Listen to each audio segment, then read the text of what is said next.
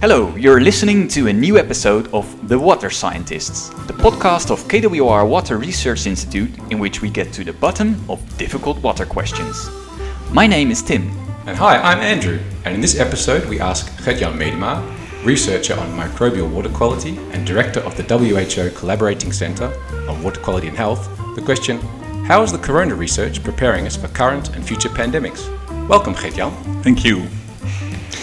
Gertjan, what kind of research has KWR done on the coronavirus?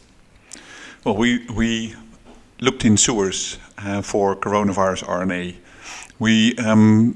We first looked at whether the coronavirus was also shed in stools, like his full nephew SARS virus was shed via stools. And when that was already early in the pandemic, there were signals from China and from the US that the virus RNA is indeed shed also via the stools, and so gets into the sewer networks. And we know, for instance, from poliovirus, but also from our illicit drug research, that you can use the sewer as a mirror of society. So we wanted to understand whether we can also track coronavirus, SARS coronavirus 2 circulation also via sewer. So whether we could see, if we look in sewers, whether we could see if the virus circulation in the population in our cities was increasing or decreasing, to see, to get an early warning of virus circulation in the population. And I understand that KWR was quite early in starting to monitor or to look at this coronavirus. When did you actually start? Yeah, we started February 6, and it turned out to be 3 weeks before the first recognized case was in our country. That was Feb 27. And we did that for two reasons. One was because we wanted to check our methods. We more or less copy-pasted the methods that are used in the clinical, the hospital labs, to water labs, and we know a lot about how to process samples to get virus RNA out of sewage samples. So we combined the best of both worlds, so to say. And but first we wanted to see if we would. We wanted to create the connections with the water authorities so that we could sample, and we wanted to see whether if the virus is not there yet in the population, whether also sewer signals are negative, so you don't see anything in the sewers. Yeah, and what do you actually detect? Is it whole infectious viruses in the sewage water, or are they just harmless fragments? They are. What we detect is a virus RNA. We have checked. We think it's still inside a virus particle, but we also, our method is not looking for infectious virus. All the information we learn from studies that look into infectious virus, particularly in stools, show us that it's already in stools very difficult to find infectious virus. While it's very easy to find RNA of virus in stool samples of patients, it's very difficult to find infectious virus. So we think that the fecal route is not an important transmission pathway for this virus, but the fact that there's such a high amount of RNA shed in the stool, that makes the sewers a sensitive instrument to look at virus circulation. Okay, and in the sewers, do you measure that on the neighborhood scale or the city scale, or is it traceable to the individual household? No, we think this is really a population monitor. So we monitor at the intake of, or the inlet of the wastewater treatment plant. So that is the collected wastewater of between 100,000 to even 1 million people that is there mixed. So we also take composite samples because you want to really get a mix of all these people, and because then only then it becomes more sensitive or more efficient than looking at every single individual in the population. So that's why we monitor at that point. Yeah. And if you can find the virus in the sewage water, is it also in drinking water or maybe in swimming water? No, the virus we've checked in sewage effluents as well, And that is usually, the virus RNA is usually not present there anymore. We've seen when virus concentrations or virus RNA concentrations in wastewater were high, there was a weak signal also in the effluent, but this is not a very robust virus in water and in wastewater treatment. So we see that it is degraded in the activated sludge treatment system, and we don't think that you will be able to monitor it, certainly not way down the rivers and the lakes, and certainly not in drinking water, because we know drinking water is very well protected against all viruses, and including this one. Okay, and the research that's being conducted by the Dutch National Institute for Public Health and the Environment, we see that on television, and it's well known. Are there differences between the results from KWR's sewage analysis compared to those data from the IVM, the Dutch Institute? Well, what we observe, we try to compare what we see in the sewer with what is reported in terms of cases, COVID-19 cases in the population.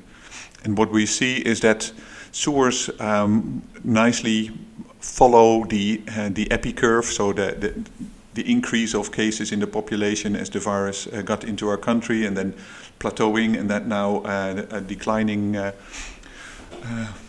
number of cases. And we see a similar trend also in sewers. So there we see that, both on the rising limb and the falling limb of the epi curve, we see that sewers are nicely following what happens in the population. And we also see that that's a relatively that you see it relatively early. So in some cases we saw a signal in sewer even before the first reported cases, and also so that was 6 days before a case was reported. We already saw signal in the sewers.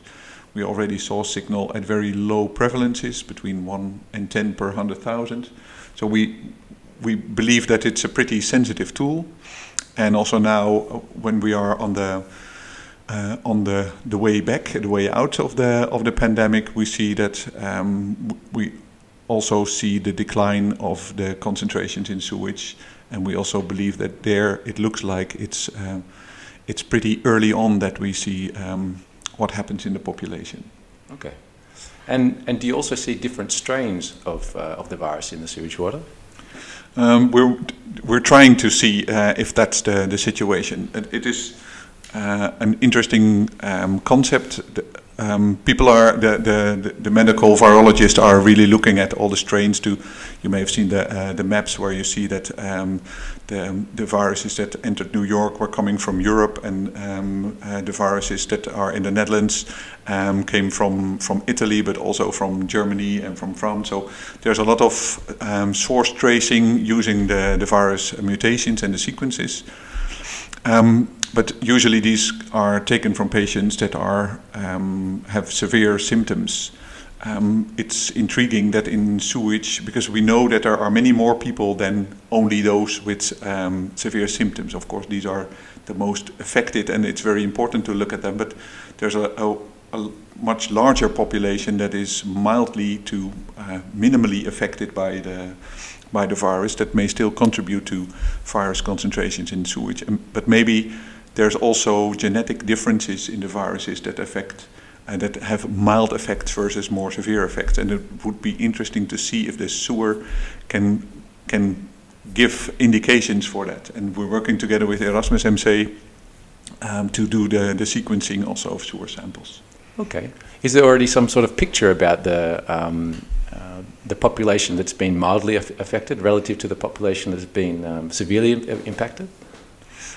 Not a very good picture, because most of the attention, and rightly so, of course, has gone to people that have been severely affected. These have been the cases that have been tested. These are the cases that have been hospitalized. So a lot of the studies that are now published are based on what we know from these types of patients, and you now see that slowly more knowledge is also emerging, for instance, through testing of blood donors, of the more general population response and exposure to the virus. Well, for instance, in the Netherlands, we now know that it's something like 4% of the population has been exposed to the virus and has developed antibodies. While if you look at the total reported number of cases, it's far less. Yeah. Okay. And now, before the SARS outbreak in 2002, nobody expected the coronavirus to be dangerous. But then we had the MERS outbreak in 2012, and that seems like fair warning. I mean, did we prepare or predict this third coronavirus adequately, and specifically also the Dutch water sector? Yeah, well, I think in general, virologists have always predicted that not when it would happen, but that it would happen. These zoonotic pathogens that hop over from animals to humans and start a pandemic. The SARS and MERS were better contained than this one, and I think that's also to do with the characteristics of this virus. This one is more tricky to catch because it's already infectious before people develop symptoms. There are a lot of people that develop no or mild symptoms but could still spread the virus. So there's a lot of transmission that goes under the radar of the health surveillance. So that makes this one difficult to contain. If you look at the preparation, there are some indications that countries that have experienced the SARS outbreak have better prepared for also for this SARS-2 outbreak.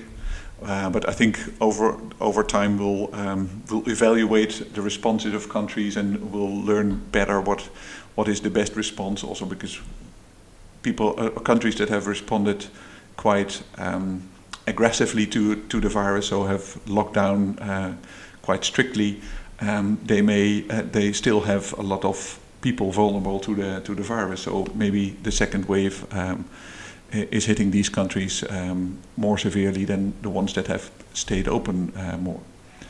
In terms of the water sector, I think the water sector has prepared for viruses already for decades because we know viruses can be transmitted via water.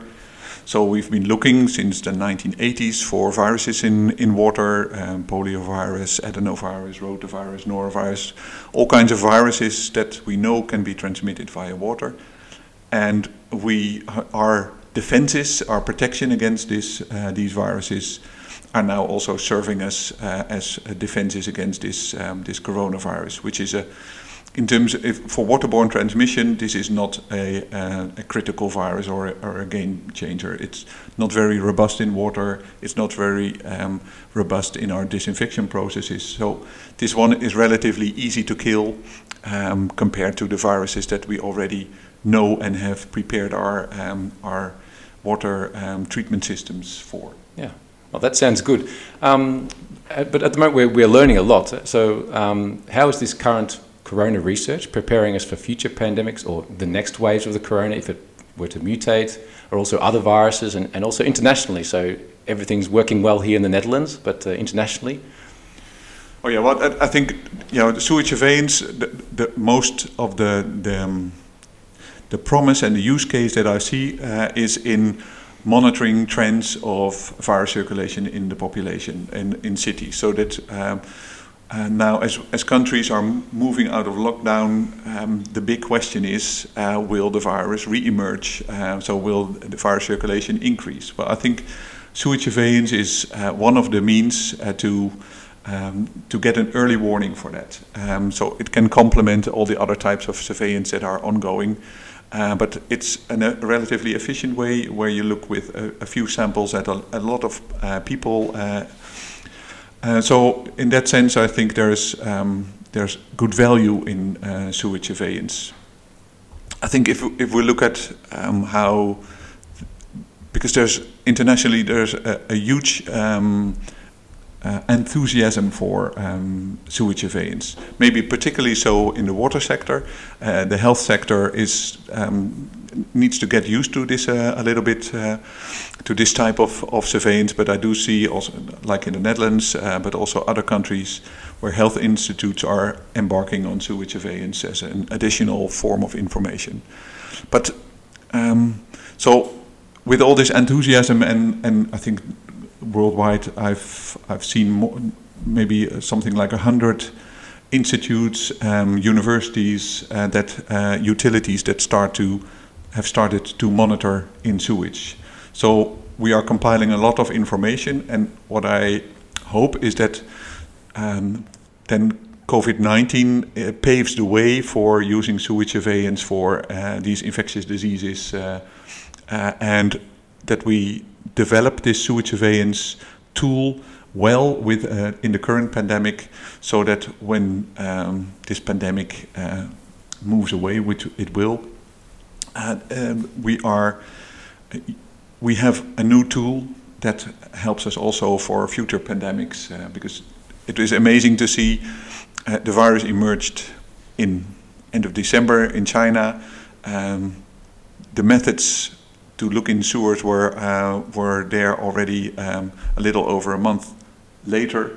So we are really quick in adopting this and being able to develop such a tool. So with all the molecular methods and information that is collected, I think also for future pandemics, this holds great promise. Thank you, Gertjan. In this episode, we asked Gertjan Medema the question, how is the current corona research preparing us for this and future pandemics? Yeah, what we found was that, with the sunny weather coming, it's safe to swim, at least as regards coronavirus. More importantly, drinking water is safe. And we're developing a very interesting tool to help monitor developments, health surveillance on the ground to augment the above-ground testing.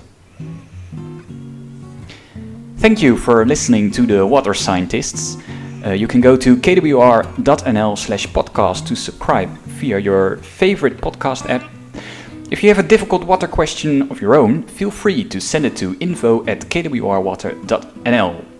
Next time, we'll be back with another difficult question and a smart water scientist. Goodbye for now.